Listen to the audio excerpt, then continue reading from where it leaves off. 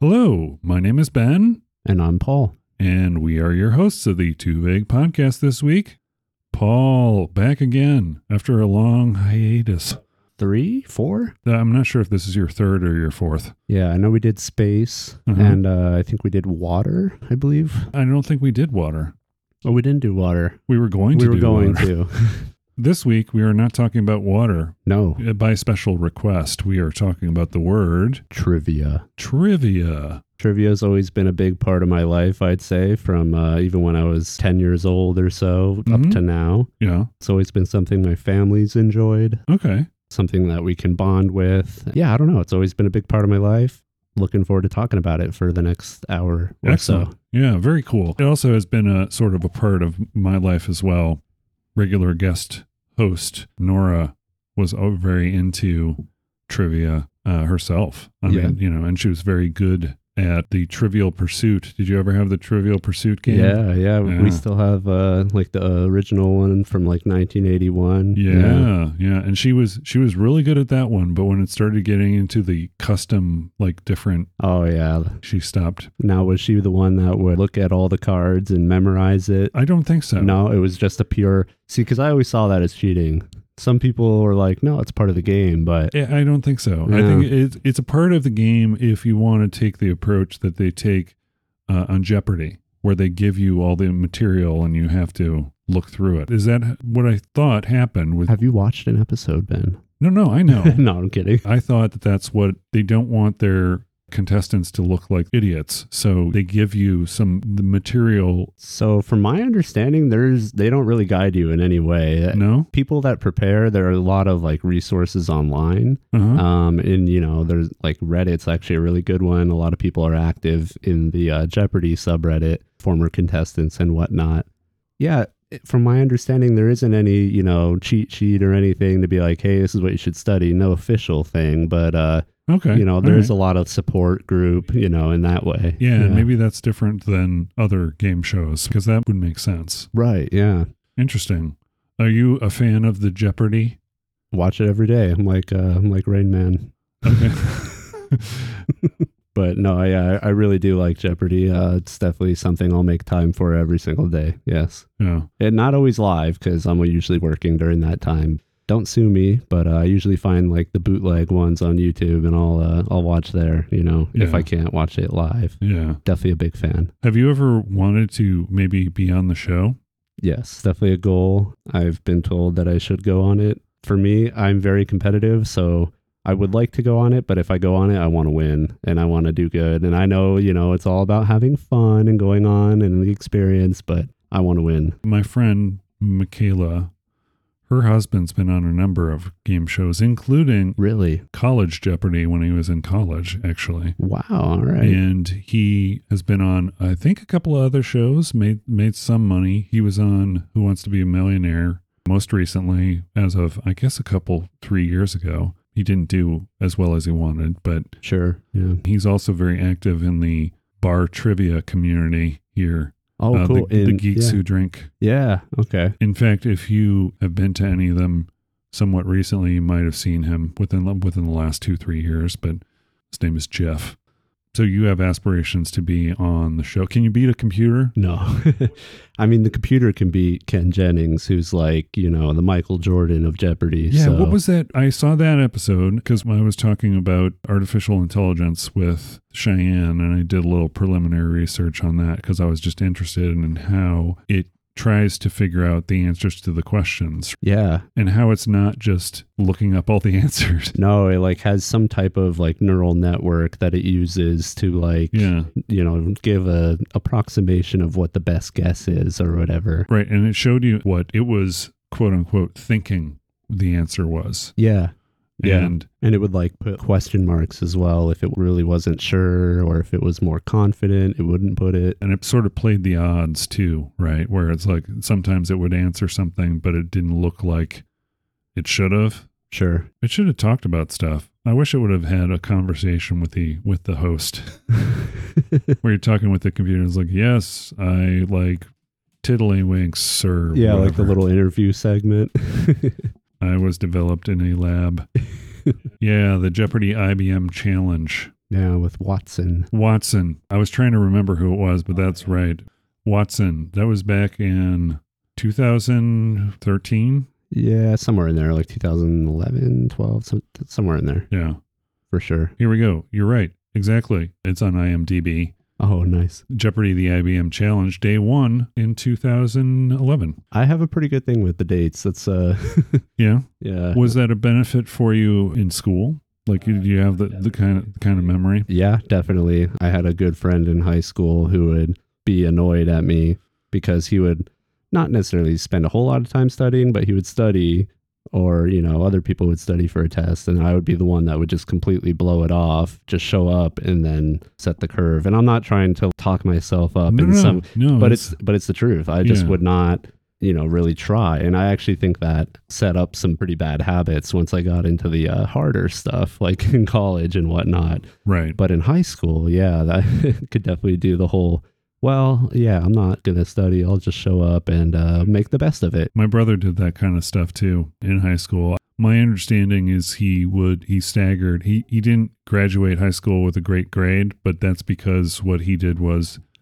he would just like blow off one semester, Oh, okay. ace another semester, ace the final, and then, yeah, that's a C. It does average out. But yeah, he has the same kind of memory, and I always had to work at it. I had to make all sorts of creative associations with things in order to, I can't memorize those things super well. It's weird how like everybody has different strengths or whatever in that way, because I would say, like, you know, as far as like making like the mnemonic devices or whatever, like that doesn't really help me. Yeah. But for whatever reason, like I can, like if I don't think about so much about it, it almost like comes easier. Like it's like a subconscious type thing. Interesting. Yeah. And it depends, obviously. It's not like you could just say 1723 and I'm like, oh yeah, I could tell you 5 things about it. So it's just numbers mostly? It's like numbers and dates, or is it also names? Because it can be names as well. Yeah. I'm trying to strengthen the overall like association, I guess, skill of that, like with memory, you know, associating like a certain name even with a date or whatever. I mean, that's the whole thing with history, of course. Right.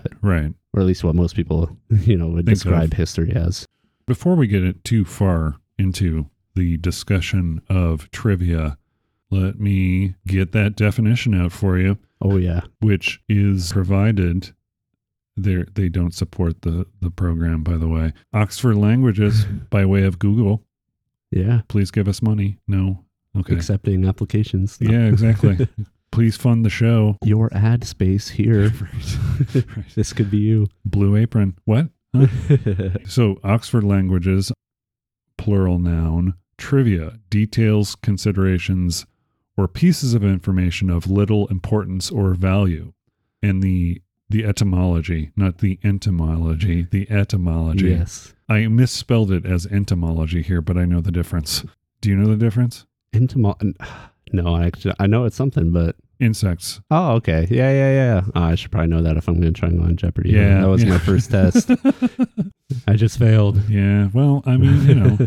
It's a case of the podcast brain or some type of distraction. You got so much kitty love when you came in here. It's very distracting to think about things that are trivial, I guess. Yeah. That's part of, okay, so we'll get into this in a second here, but from the early 20th century, from the modern Latin plural of trivium, can you imagine what that is? Yeah, so I think, and the only reason I somewhat have a clue here is because I read Ken Jennings' book, Brainiac, where he talks a lot about trivia. One of the first chapters, he's talking about like the etymology of it. Uh-huh. I want to say trivium is like a 3-forked road, right? Yeah, a place where three roads fork off or whatever. Just fork off, will you? Fork off out of here. Yeah, a place where 3 roads meet. Okay, so yeah. But there's also an association with trivial. Right. Which things of little importance. Right. And he also mentions that in his book because it's like, well, that's kind of belittling of, you know, people's hobbies or whatever. You know what? I think it's a paradoxical sort of thing where trivia is facts and figures, which can be important or unimportant. And who's to say what is important and unimportant? Correct. Yeah. classifying things. I don't use the word trivia, even though I can remember certain dates, certain things, certain pop culture-y sort of things that I have connections with in my brain. I guess that's trivia, but it is useful in certain circles, or it's useful in certain situations, or if you're talking to someone who's a film buff or whatever, right? It's Sure. the value of it is not of little importance exactly or whatever. I think that's being too vague. Yeah. Whoa. Whoa. And we bring it full circle. And this book Ken Jennings wrote, right? Yeah. You know what? One more thing. Okay, sorry. This is where the editing comes in. Oxford Languages, they work with Google. Right. I So guess like if you Google a definition, there will be what pops up. Exactly. Okay. You know how much a Oxford English dictionary in general costs? No. It's a 20-volume dictionary. Oh. And it's in the neighborhood of $1,500 around there. And they still sell this? Probably not. My guess is they probably don't. They do it all online. Yeah, and it's a subscription-based service, I believe. Sure. Where you pay them $100 annually, and then you have access to their online dictionary. It's not too bad. It's like $8 a month. Yeah. As they say, why get the cow when you can get the milk for free? Yeah. I mean, it's just like, that has to do with the website, and it doesn't have to do with marriage. I'm just saying, why buy the cow when you can have the... I wonder where that came from. that whole phrase. It's just so crass. Anyway. Yeah, it is a strange one. But anyway, so yeah, with trivia and trivial, Merriam-Webster actually has in their dictionary added facts about people or events that are not well known. That is in their definition. I think that's a little closer. That is a little closer to what I was talking about with the paradoxic nature of the word trivia and what it really means and what it doesn't. Merriam-Webster does a lot of those things where they take words that are commonly used. It's a more of a sociological approach, right?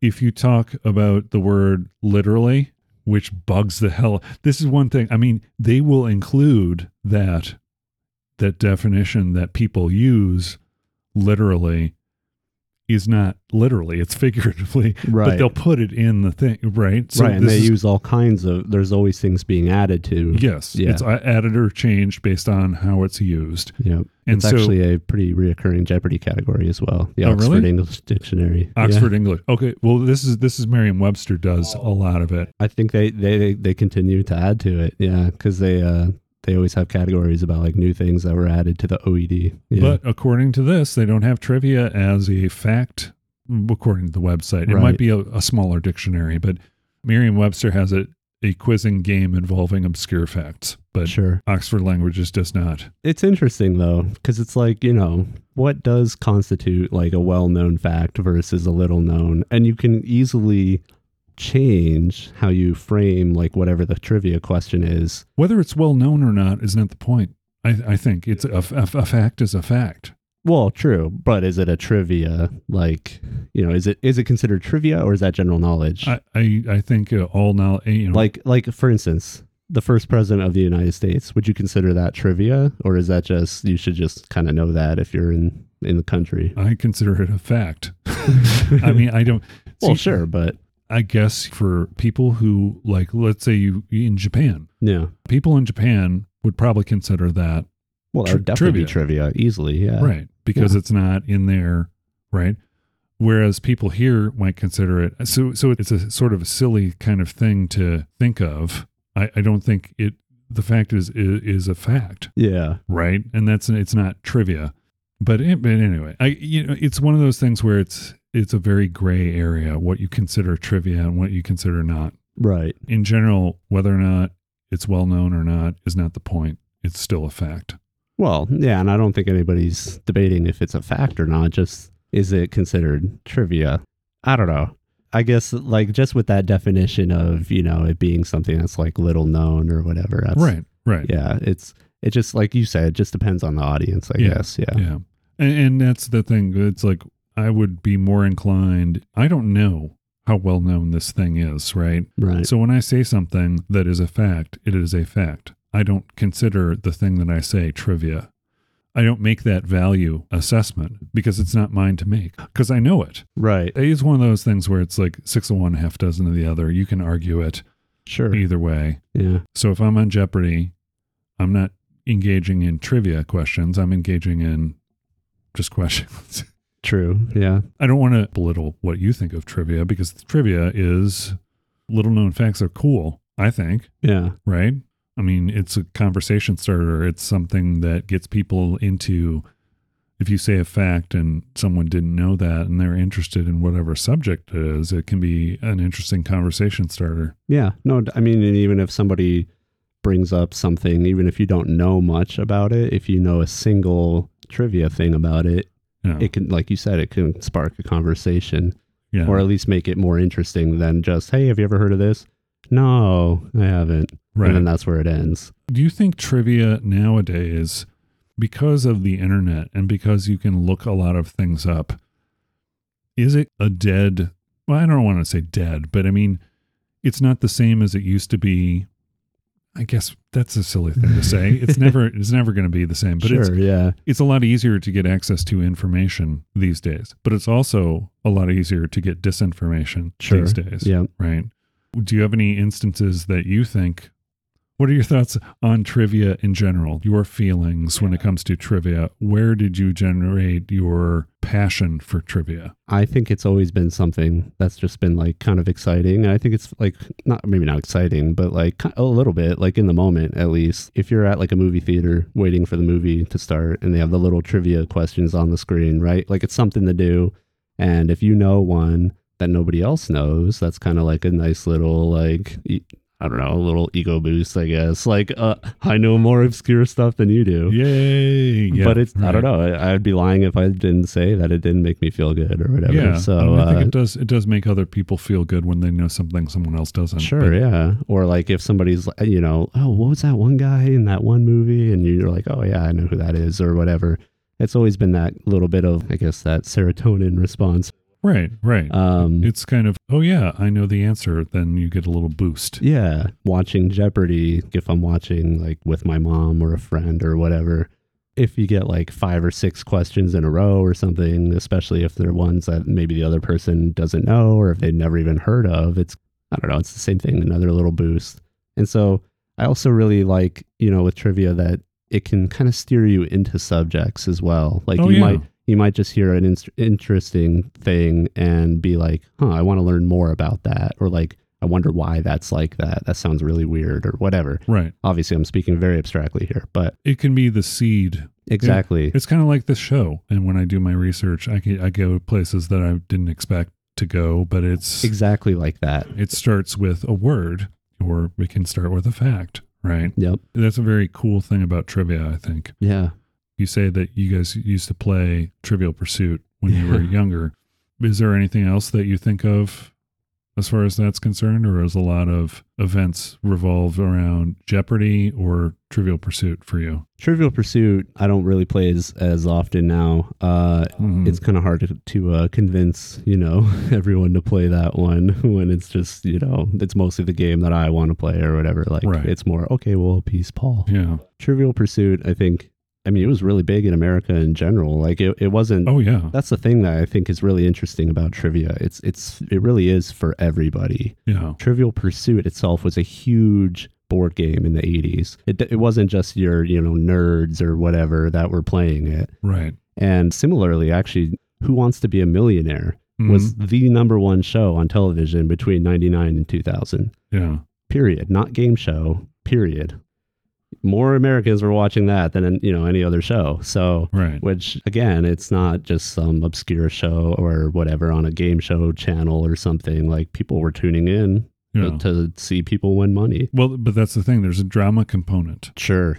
It's reality TV before reality TV. Some people tune in to see people fail, I guess. Yeah, too. well, and they're everyday people, which is what's really interesting. It's not just, you know. So I think there were some people who liked to watch it for getting the knowledge, but there are some people who like the drama aspect of it, Sure. possibly. Yeah. Probably a small segment. Oh, I think that would definitely be a bit, part of it. Yeah. Because if it was the number one show, I really doubt, that many people were watching it just so they could play along or, whatever. They were probably Right. watching it for the drama to see someone try and win $1 million. Right. It's also that little bit of escapist fantasy of, hey, maybe I could be on this show and win $1 million and all my problems would go away. Right. Which is kind of a false equivalency Yeah, you probably end up with more, of course, but with money. Yeah. but different problems though. A different subset. I mentioned Trivial Pursuit. Speaking of trivia about a Trivial Pursuit game, it was created in 1979 in Montreal, Quebec by Chris Haney, a photo editor for Montreal's Gazette, and Scott Abbott, who was a sports editor for the Canadian Press. This is all what's in the Wikipedia article, by the way. According to the story, they had a Scrabble game where they had a bunch of Scrabble pieces missing, so they decided to make their own game with the Scrabble pieces. Huh. And that is kind of where they started developing the game Trivial Pursuit, which is kind of interesting. It's like a completely different game, right? Yeah, coming off of Scrabble. Yeah. Although another kind of intellectually based game in a way, not like Chutes and Ladders or something. Right. So it is sort of about knowledge because it's about the knowledge of the English language. oh yeah, I mean Right. you have a huge advantage if you have a bigger vocabulary. Right. Yeah. Released in 1981, the rights were originally listed by social and writer in See, that's trivial. 2000. Trivial. It's trivial trivia as opposed to useful trivia. Yeah, relevant trivia, I guess. Yeah. Telling someone that's a put down. That's trivial trivia. Yeah. And then Parker Brothers, later Hasbro, picked up the license after After the initial boom and everything, yeah. after it got really popular. Apparently, it was initially turned down by the Virgin Group. Oh, like Richard Branson or Yeah, like Virgin Airlines and Virgin Records and all that. Mm, Interesting. what a bunch of virgins. Well, troglodytes, I guess. Troglodytes, that's a funny one. What? I just have a funny little anecdote with that. Oh, yeah, go ahead. Troglodyte. Yeah, troglodyte. So, I try to stay up to date on like movies and whatnot. Bone Tomahawk came out in 2015. Never saw it, but I was reading like a little like discussion on it. Uh-huh. They talk about troglodytes in that movie, the cave people, right? The next day from reading that article, actually, no, it was the same day at work from reading that article, one of my coworkers called me a troglodyte.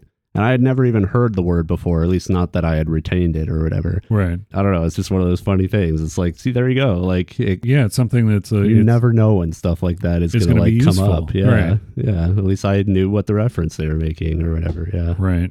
I have a story about Trivial Pursuit myself. I mentioned, I think, briefly, Nora was a big fan of Trivial Pursuit back when it came out, and she was very good at it. One time we were playing Trivial Pursuit with the group when we go over there for holiday meals, right? And then Sure, you have your okay. ballot, and then you play a game afterwards. It was one of two. It was either Pictionary, which came out later, or Trivial Pursuit. Categories. I don't know. Another fun one. Yeah. Yeah. We were playing, all of us, 6 people. I guess that's the maximum you can have playing the game. Her husband, Tom, was kind of I don't want to say crotchety kind of guy, but he didn't like kids. And at the time, we were kids. To him, So he didn't like you. probably didn't like us. No. We were very kid-like. It didn't seem like he liked kids. He would give us shit all the time, right? Being like... Oh, he like didn't- if you didn't know or whatever. in general, not just in trivia, he would give us shit about other stuff. But Oh, okay. so he was reading one of the questions, and I don't remember the exact question, but I do remember the fact that he said the word epitome instead of epitome when he was reading the question. And Adam and I were on that Yeah. immediately. Never let it go. Oh, man. It was like, epitome? Dude, you mean epitome?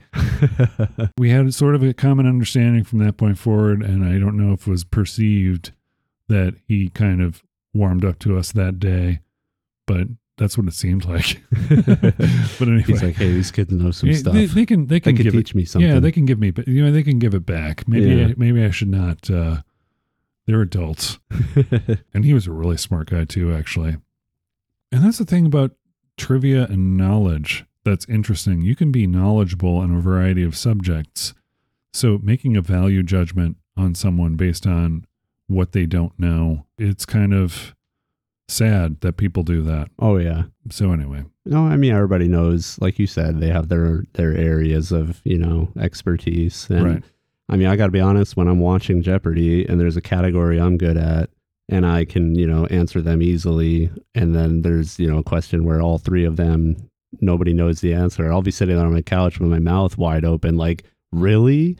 But then there'll be like a run of 5 or 6 other ones where I have no clue, and they're like, "Oh yeah, that's waiting for Godot." Yeah, Yeah. Waiting for Godot. I remember having to read that monstrosity. But anyway, all I remember is throwing up in turnips. Is that Waiting for Godot? So you mentioned that you read Ken Jennings' book. Ken Jennings, if you don't know, is Jeopardy champion. One of the most, if not the most recognizable Jeopardy champion ever. Is it because he has most consecutive wins? What is? Yeah, he has most consecutive wins. He won 74 games in a row back in 2005. Okay. Part of him doing that, is that kind of what got you into trivia too? Maybe seeing a little bit of that, or got you into Jeopardy? Actually, no. So Ken was before I started watching. I would say I started watching more like in middle school, high school. So maybe like 13 or so. Okay. That would be a couple of years after when Ken was on. I always knew about Ken even before I watched the show, which I think I don't know if I just heard it on the news or something, but like the name Ken Jennings, I was like, oh yeah, it's the Jeopardy guy. Right. That was before I even watched the show. So, I mean, he was definitely a bit of a celebrity in a way. Right. But it is trivia for some people. Exactly. Yeah. I don't want to go back to this whole something is trivia, but but anyway. So Ken Jennings, how did you get turned on to his book? Was it the fact that you had watched Jeopardy and you were kind of interested in what kind of made this Jeopardy celebrity tick? He's always been a very interesting figure, if only just for that. Yeah, the fact that he won 74 games, over $3 million. It's pretty crazy to think about. Yeah. And he's also done other tournaments since that original run. Tournaments, you mean Jeopardy? For Jeopardy, yeah. So not like he's not been on other game shows or anything. I've seen him on Are You Smarter Than a Fifth Grader, which was pretty funny because you could tell they wanted him to pad up on like the questions as much as possible to kind of like make it seem like he was really thinking about what the answer was. Because, this guy knows so much. You watch him on Jeopardy, it's like less than a second he's bringing in. Right. And then you watch him on Are You Smarter Than a Fifth Grader, and he's, the capital of Wisconsin. I think it's Madison, but I don't know, and it's like, okay, come on. Just, yeah. Some of those shows, and that's like with that, and also Who Wants to Be a Millionaire? The reality aspect, right? The drama. Yeah, I don't like that in part of it. I think Jeopardy, you cut all that nonsense out. Yes, exactly. Yeah, you just do the question, you write it down, whether or not you'll know it. Yep. And that's what makes it great. And especially like, if you're watching the bootleg Jeopardy on YouTube, it's less than 20 minutes. It's like 19 minutes. You get in and out, 61 questions in total, and you're done. Yeah. And I really like that because even watching like Celebrity Jeopardy, I can't get through it. And I want to because I love Jeopardy, but I'll watch Celebrity Jeopardy. I'm like, this is awful. Like beyond just the questions being, lower difficulty or whatever, that's fine. I don't really mind that, but just, I guess, the overall flow and extra talking and whatnot here and there, because, they try to make it more about the personalities and less about the game, so, which is fair, but different audience. Yeah. Different. Yeah. You're catering to a different the general public. Yeah. Like, hey, I know Ray Romano. I'm going to watch him. No. Hey. Oh, I forgot to put it in a question. Apparently that's what he sounds like. I don't know. My buddy Ryan, who's been on the show before on the word comic, he does an impression of me that sounds just like Ray Romano. And I'm like, that doesn't sound anything like me. I don't sound, dude. Maybe that sounds like Ray Romano. Does that sound like Ray Romano? I don't know. Dude, whatever. Oh, yeah. I don't think it sounds like Ray Romano. But so you want to weigh in on the Mayim Bialik? That's her name, right? Mayim Bialik? Yeah. And Ken Jennings as the host sort of debate? Sure. I mean, personally, I'm all aboard Team Ken. You know, Mayim she's done good. I just don't think, it shows that she doesn't come from the Jeopardy background. Right. And, to be fair, Alex Trebek didn't come from a Jeopardy background. He was just, run-of-the-mill, no offense to him, but a run-of-the-mill game show host. Yeah. Like before that. Right. And I think that's what you want. Right. Because you have that showmanship and the naturally, charismatic, whatever, Yeah. Whereas, like Ken is definitely more of like an average guy, whatever, however you want to say it. Like he doesn't have that like showmanship as much, Right, but right. He's not a host. right. At least not originally, but like he's really grown into it, I think. And even from the start, he just has such a good feel for the game, having been on so much. And he actually was very close with Alex too. He actually, I know, like was on the phone with Alex a few days before he passed. Yeah. And Alex's family like gifted Ken his like cufflinks so Ken could wear them on the show when he was guest hosting. Right. To me, he just seems like the natural, like he should be the host to me. Yeah. It seems like that's the difference between Trebek's decision on who the host should be versus the people who put the show out. Well, and there was a lot of drama after Alex passed. They went through a whole bunch of different guest hosts, and they actually had the executive producer at that time. After having all these guest hosts trying to figure out, who was going to be the next host, he actually was like, "I'm going to be the next host." This is Mike Richards. Okay. Yeah. He had just become the executive producer literally like a year before Alex passed. So it's not like he was a big time part of the show for a long time. Right. Kind of just like came in and to me kind of always gave that sort of fake like used car salesman type of energy. Yeah. Which kind of works for game shows. Right. But not Jeopardy where it's a no nonsense. Yeah, exactly. And like it just really rubbed me the wrong way that like we went through like a year of revolving hosts just for him to be like, surprise, it's me. I'm the best one for the job. Funny enough, since we're doing a podcast, I should watch what I'm saying because he ended up getting fired because he had made some like lewd comments on one of his old podcasts. Yeah, and everyone came out after him, which I was fully supportive because I didn't really like him to begin with. Right, But yeah, it was a little overreactionary, I think, at the same. Well, maybe I shouldn't say that. We'll just cut that out. But as far as taking something that is historical, I mean, if it was like yesterday you did your podcast, or if it was like 10 years ago you did your podcast. Yeah. I think firing someone for doing a podcast 10 years ago where they said something stupid, basically you're saying that people can't grow and people can't change. And I get that part of it, but like as I was saying it, when I was like, maybe I shouldn't say that, it's because I think he made the comments about a coworker who was working underneath him at a game show. And so it was like, it was kind of slimy. Yeah. It was more than just like, oh, he said, some word 10 years ago or something. Yeah. Yeah. Because that I would be like, yeah, sure. Like, okay, I recognize now that's wrong. I shouldn't have done that. But something like that, he should have always known, Right. Yeah. So there's a judgment there. Yeah, interesting. Going back to Mayim and Ken, Mayim is a real good host. I think she has really grown compared to Ken. I think Ken actually started better than she did. Yeah. She was doing like a lot of extra comments and stuff that I know people weren't really fans of, just going off of the online community. Right. But I think she probably took the feedback and whatnot, and she's done a pretty good job. So is it a shared thing now? It is, at least for the next year or two, I think. I think that makes sense. Yeah. I mean, they both have their benefits, and why not keep it fresh?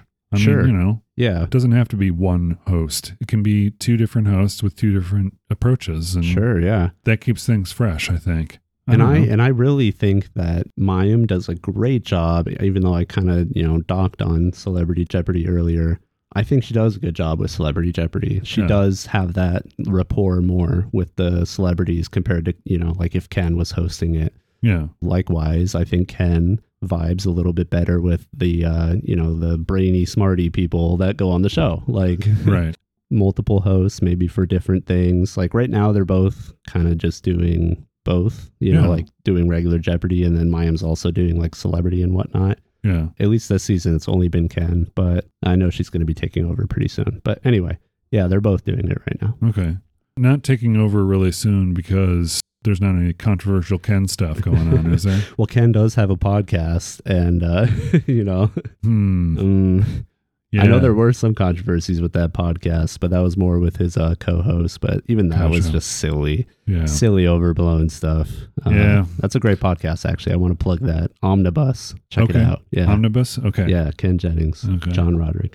If I ever had aspirations to be a game show host, maybe I should terminate the podcast, but I don't. Yeah. So you said you read Ken Jennings' book. Yes. We were talking about this offline. In that book, he mentioned NTN trivia, which is something that I used to engage in a lot when I was hanging out at TGI Fridays back in the day. Does, yeah. That was kind of, I used to play trivia, and it was a comfort to me to go there and get to know the people who were the bartenders. But I mean, part of that and enjoying that whole thing, half-price appetizers and playing trivia was kind of my thing. Yeah.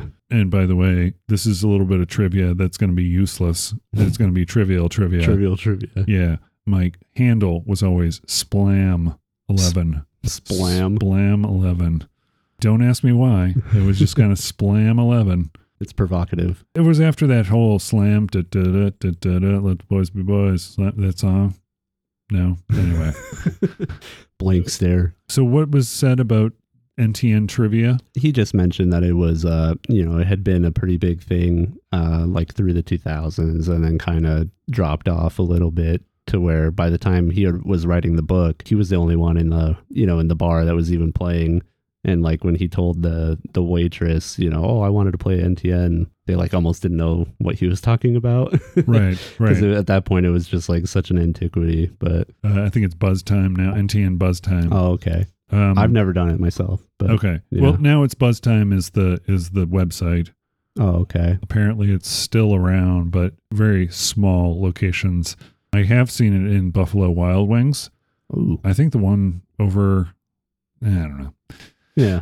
But in Tucson, there is a Buffalo Wild Wings that I know that I've seen has it. It's one of the larger Buffalo Wild Wings places, but I've seen the trivia, the Buzz Time trivia, and it's pretty much the same as NTN the same company.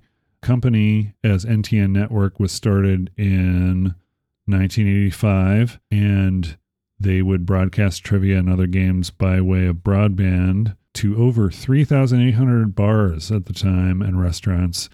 And I know that TGI Fridays was one of those big, they probably sold them on the idea of having these machines in all of their places. And what I would do, even when I would visit place that I wasn't familiar with, go to TGI Fridays and play some NTN, NTN trivia. You also mentioned the fact that he was kind of a normal guy. Right? Yeah.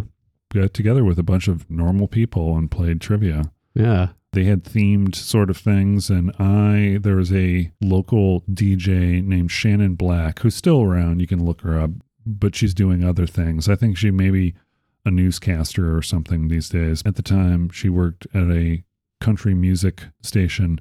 Every weekend, she would go to TGI Fridays. She'd play NTN trivia, and we would play the music trivia thing.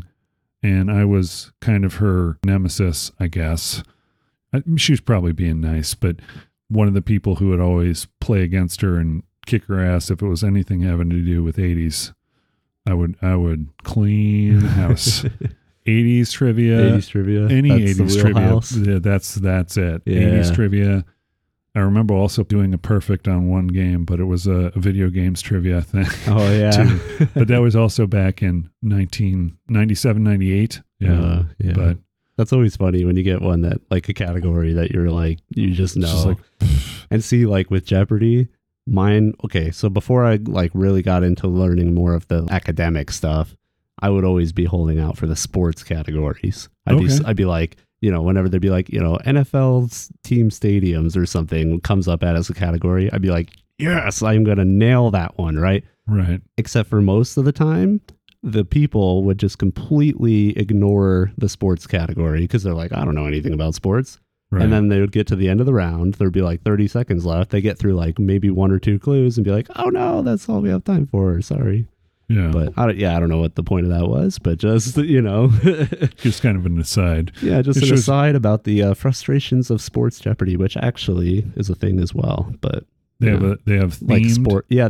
And this is something they had back in the day, back in the day, as in like 2010. But Yeah. they're actually thinking about bringing it back as like a sports Jeopardy and possibly a pop culture Jeopardy, which originally I was against. Right, it should all just be in one thing. Yeah.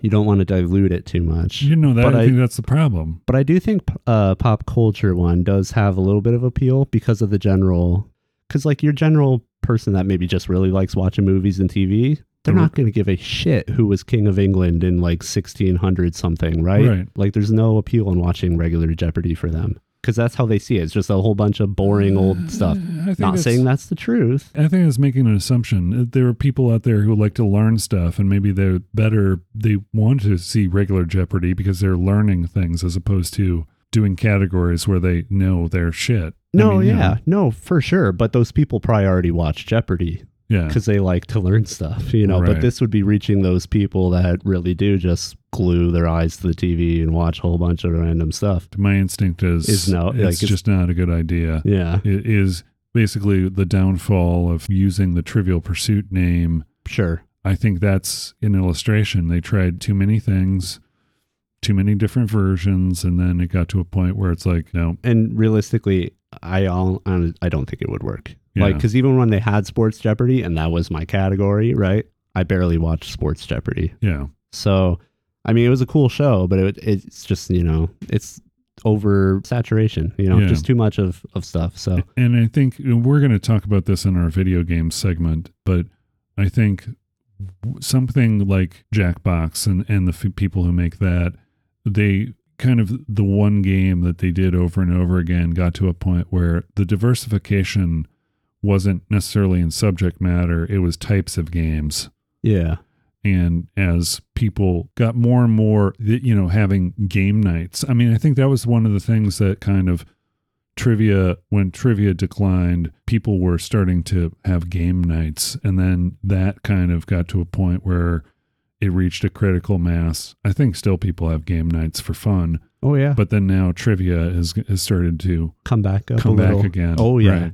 Yeah. So, Well, even, you know, I was just at a game night pretty recently with some friends, and these aren't necessarily, like you say about making assumptions. They're not necessarily people I would picture as, oh, let's sit down and watch Jeopardy people. mhm. But break out Jackbox and you're playing the murder trivia game. Right. All of a sudden, everyone's into it, right? So, yeah. I think a big part of it is just how it's dressed up, I Yeah. guess. You Oh, know, yeah. like some people just don't really want to watch Jeopardy. That's fine. Right. But, you know, they might enjoy popping open a Snapple and reading a little trivia fact or something, or, Right. you know, watching college football and they're like, can you name, you know, the last SEC team to lose a game ever? And, you know, or whatever. You're like, nope, throw No. away the Snapple cap. Yeah. So I don't know. Yeah. I think there is that universal appeal. It's just finding what type of trivia you like, I guess. I think there's a reason they don't put trivia questions in fortune cookies, and that's the reason. People don't give a shit. Sometimes, well, I don't know. That's a generalization, but I mean, do people give a shit about the fortunes? I think people. Well, See, again, I do. some do, some don't, right? So Yeah, not everyone's the same. well, this is my favorite thing to say. You know, like you open the cookie and you read the fortunes around, and what I say is I look at mine and I go, "Help! I am trapped in a fortune cookie making factory." That's what mine says. That's a But good anyway, one. I don't know. Yeah, It's me being silly. Yeah, maybe we just switch over to video games. sure. So are there any video games that you play that have to do with trivia? I mean, did you get into the whole trivia crack? I mean, yeah, I was doing Trivia Crack for a little bit. Say no to drugs. Yeah, Anyway. just Trivia Crack. I think my thing with Trivia Crack was just like the inconsistency on I guess on the difficulty of questions, which that may not always be a deal breaker for people, the difficulty of questions, but right. but for me it For was you, like you want challenge. right, and some of them would be a good challenge, and some of them would just be like, you know, here's a picture of George Washington. Who is this?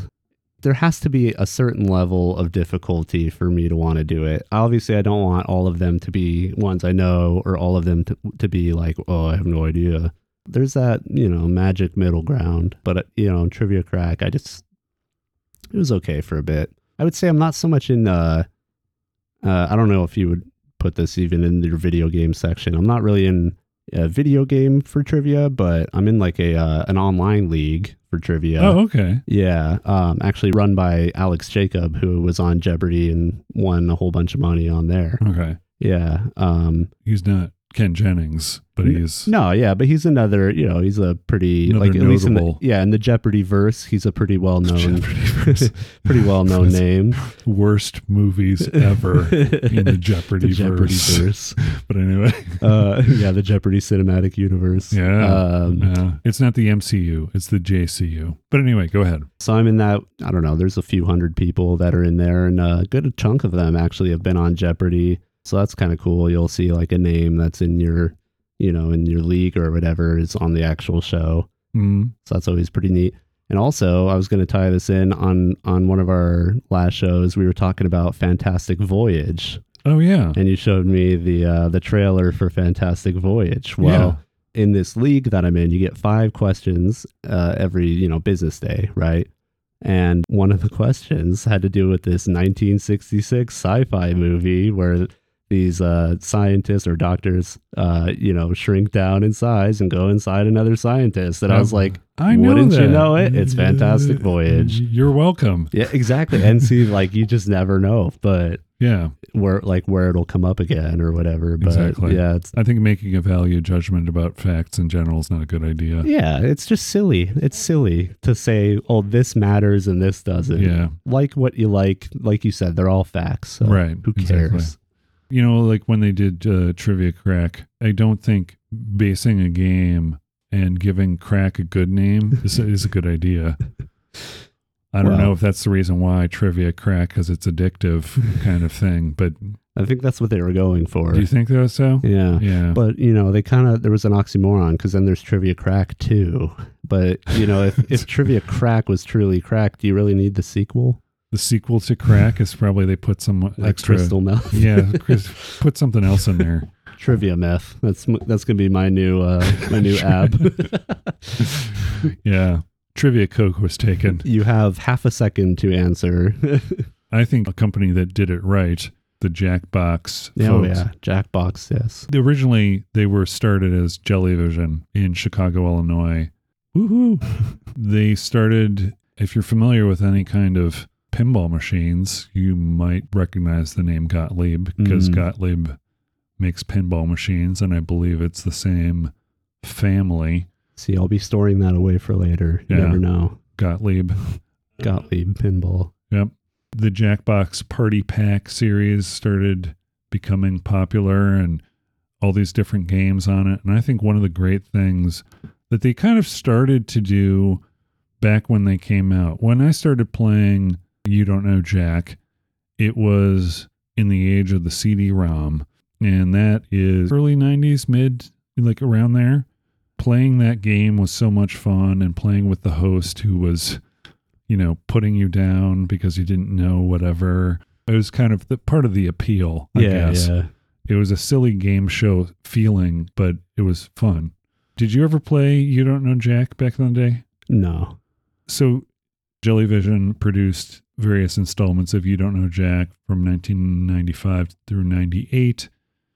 And then it kind of dropped off for a little while because of the way the games market sort of shifted away from computer games into console stuff and the Nintendo and things. So they disappeared for a while. But then the whole opportunity for networked stuff back in 2008, that's when the Jellyvision games relaunched as, well, they relaunched a subsidiary company called the Jellyvision Lab. That studio was led by Mike Builder, and they released You Don't Know Jack on iOS, a console version, and a Facebook version. In the end of 2011 is when Jellyvision Games was spun off into Jackbox Games. Jellyvision Labs remained, but focused on developing business software inspired by You Don't Know Jack's voice-driven interface. So business, so that is kind of an interesting sort of, not entirely sure what the business software was, but they developed a version called Alex, which is an interactive conversation that helped employees choose their benefits and their benefits package. Oh, okay. It was successful, and Jellyvision sort of grew as of 2019, the company's primary business focus, interactive HSA products, financial guidance. So anyway, that's interesting that in its infancy, it started out being a trivia and fun games, and it kind of developed into business. Yeah. A business That's application. quite the pivot. Yeah, that was why they were spun off into two different companies. You had your Jackbox, which started gaining a lot of traction as far as when they started developing all these other games as a part of the package. And I think Jackbox Games now, they're on Jackbox Games 8. Yeah. But have you played any of these Jackbox party trivia packages? Well, yeah, I played that murder mystery one. It's Yeah. Do you like playing the trivia one? Yeah, I mean, You there's don't like know Jack. Yeah. I mean, just sticking to that as opposed to these other party games that kind of involve you in different sort of things. Like there's the ones where you draw and then you kind of Oh no, vote. those are really fun too, for sure. Yeah. You have a few drinks with your friends or whatever and draw some dumb stuff, but yeah. Yeah, and I kind of deviated from my own thought here. But when You Don't Know Jack came out, there was a game, and I think I mentioned this on our acronym show, called Acrophobia, which is not the fear of acronyms, but that's what they called it. Acrophobia actually means something. What does acrophobia mean? Acrophobia is fear of heights. Oh.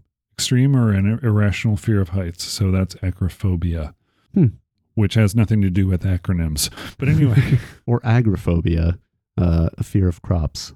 I'm assuming, I don't know, agriculture, I don't know. No, that's not to be confused with agoraphobia. You need to develop a phobia-based trivia game. Yeah. Maybe.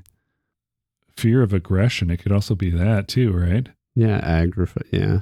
So you said you played one recently. The murder mystery trivia. What was the murder mystery trivia game like? You had different rounds or whatever, and based on how you did in a given round, you might be killed, quote unquote. And then you become like a ghost and you're trying to retake the lead with your trivia points. Okay. So that you can become alive again. And and if you drop out of the lead or whatever, then you become a ghost. Okay. And you start off like everybody's alive, and then each round one person drops out and becomes like one of the ghosts or whatever. So eventually there's only one living person, and that person it's wins. the last man standing, Right. kind of Yeah, thing. sure.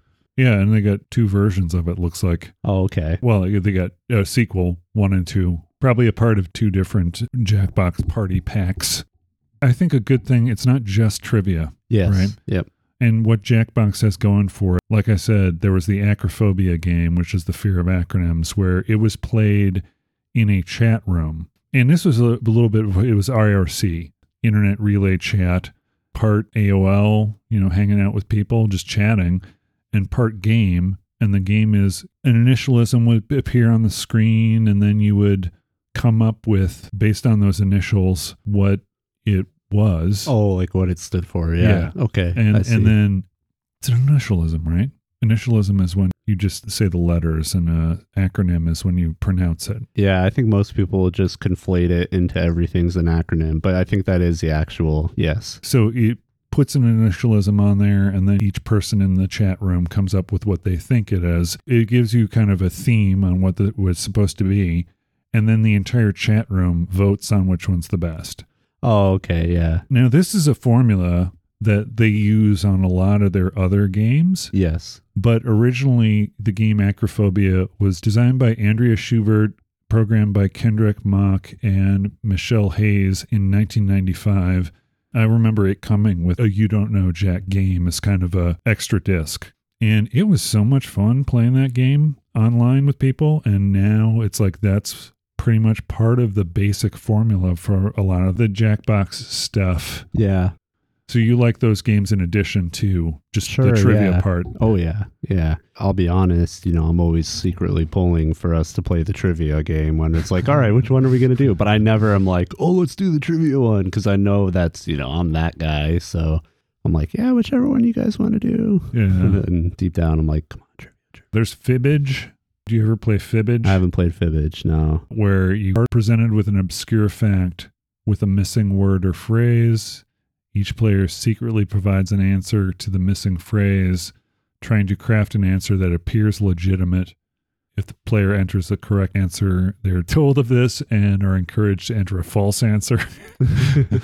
It's one of those things where it's also played in a chat room. Oh, okay. And I don't know if this party game that you played, did it have the phone interface that they were using? Yeah. That is so cool. Yeah. It is so amazing that you can do it that way. Yeah. The first time I played with them, I was like, this is awesome. Yeah. Because, we were all in the same room or whatever. And it's like, you got your own little handheld game and then you can play along on the TV. Right. It's great. Yeah. My cousin and her now husband were in town. They lived here for a little while. He is a nurse. He basically works at a site, and we need a nurse to fill in. So they call him, and he works there for a contracted amount of time. Sure, yeah. He's like a mercenary. Mercenary nurse. The Merc nurse. Mercenary. How to make your job sound cooler than it is. Mercenary. He's probably listening to the show too. Anyway. Hey, all the respect. Yes. A mercenary for hire, a nurse. Yeah, the Merc nurse. And this was right around the time that the COVID pandemic was happening too. So, but before they moved to a different state because Chandra was going into her chosen profession, which was veterinary medicine. And she had sort of an internship with a place, and she went and worked there for a little while. I don't know if it was an internship or just a job, but it was like her first job. So he kind of, since he could do this, he can pick up and move whenever he needs to. He just consults with them and he gets the gigs that he can get. When they were out here, we I brought it over on the iPads and we played different games. 3 people is not enough people. It's not, sadly. Yeah.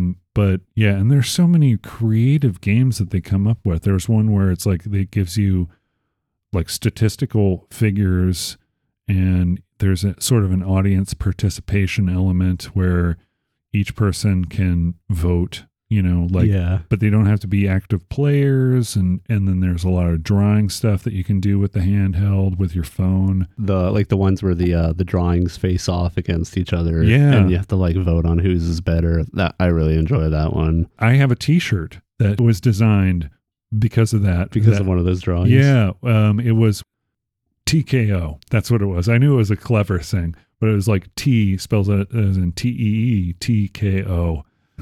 Basically, you would come up with a different t-shirts based on the designs. But one of the cool things is each shirt, as you're designing, because of the way it works through the interface, you can buy a t-shirt. And they'll make it and send it to you? Yeah. Yeah. Well, I mean, that's genius inclusion. That is so awesome. Yeah. And I was participating in that game as a part of, I mention this show all the time, but I love the show of What's Good Games.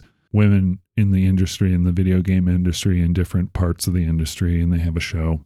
Video game news, commentary, and funny stuff is what they... But anyway, during one of their streams for like an anniversary or whatever, they were playing a bunch of Jackbox games. Someone drew a picture of a post, and, one of the TKO things is you have to develop a caption for someone else's drawing or whatever. Right. And the caption was something to the effect of, why have you done this? Or what have you done here? Or whatever. But it was just kind of funny, a funny drawing picture of her. And only people who were in that stream know it. I mean, it's a very obscure, it's like no one knows trivial. That reference. It's a trivial reference. Very trivial. Yeah. And very point specific.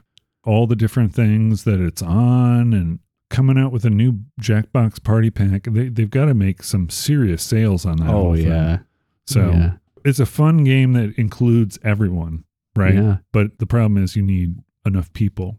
So, but anyway. Yeah, that's definitely the downside. We don't have enough at my house to play that. Yeah. It would have to be like a special occasion, people over kind of thing. But I think it gained popularity during the pandemic just because you could play that stuff by way of online and then using like Discord or something. Yeah, Yep. we did that multiple times. Yeah, a lot of fun.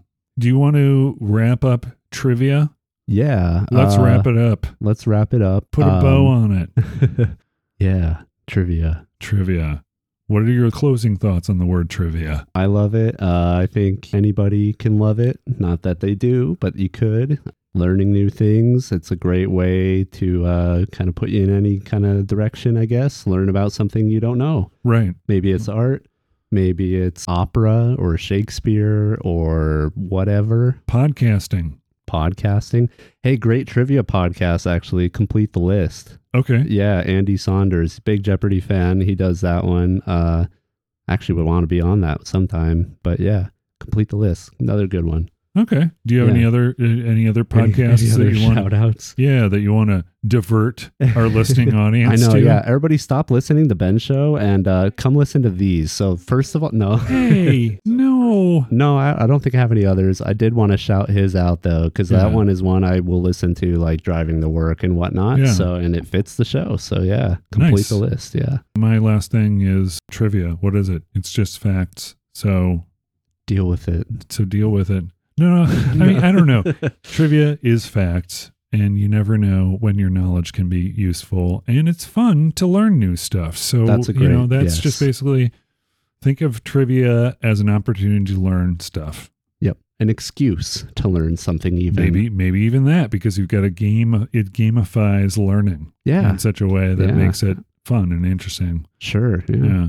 And who knows what thing you may never have been interested in. right. You look it up through trivia and all of a sudden that's an interest for you. Yeah. For me, that was art. Actually, I know you're going to be doing this on one of your upcoming shows. I was one of those that never cared about art ever. And, it's a big part of trivia, Jeopardy, whatever. So I had to learn something. Yeah. And, just looking at different paintings, reading about when they came out, the history behind them, I was like, you know what? I kind of like this. Yeah.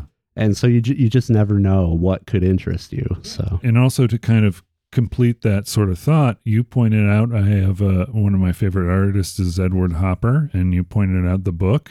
yep. And you knew the Nighthawks, which is, a print that I have in my bedroom. And it's like conversation starter. You never know when it's going to be something where it's like, oh yeah, that's kind of cool. You can start a conversation based on all these little facts. Exactly. You just never know when something like that's going to come up and who it'll help you connect with. Yep, exactly. Trivia as a connection. Let's disconnect. Thank you, Paul, for joining us on this week's episode. Really appreciate it. Yeah. Thanks for having me, Ben. It's been a lot of fun. On that note, thank you for joining us on this week's podcast. My name is Ben, And I'm still Paul. and we've been your hosts. Thank you. Have a great night. Bye. Bye.